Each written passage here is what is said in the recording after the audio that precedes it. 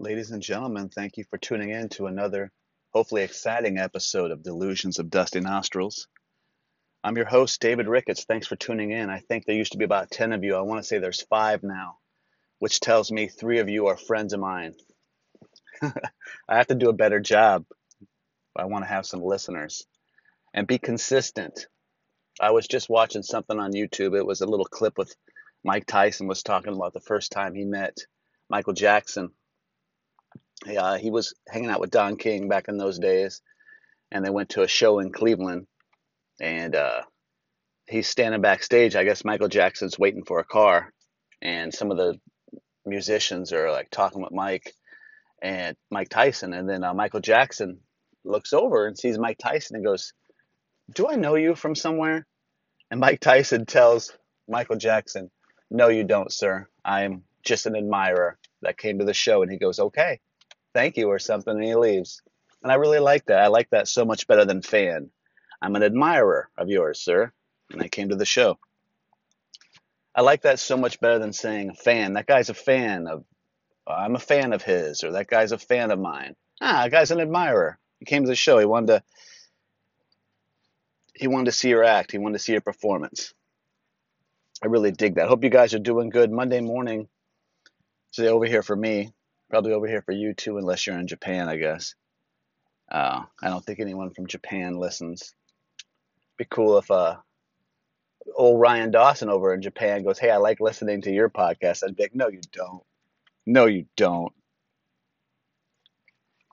You're not an admirer of mine, sir. I'm an admirer of yours."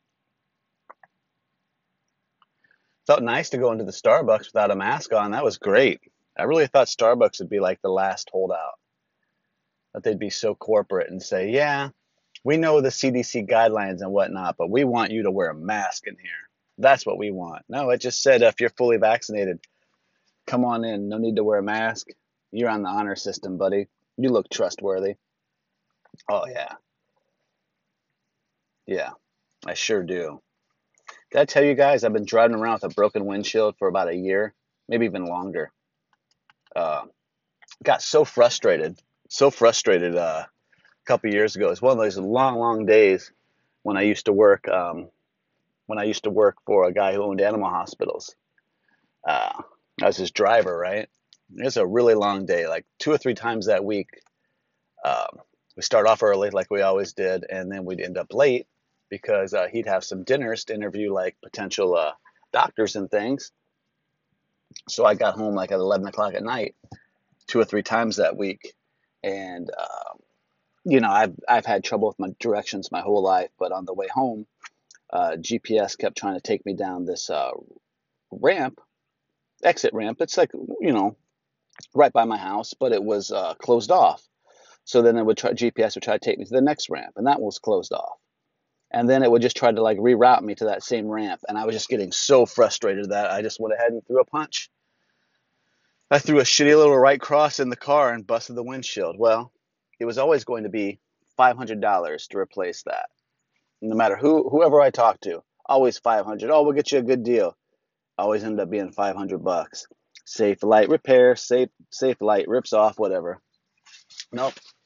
Found a nice little independent shop in Wilmington, California. $175 with tax, brand new windshield. Yeah, can't beat that. So it was $175 for me losing my patience, and it was a awful reminder.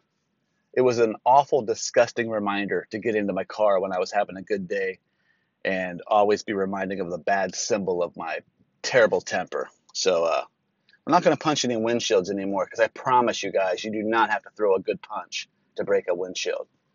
You can fuck them up easy. So don't punch it, for God's sakes.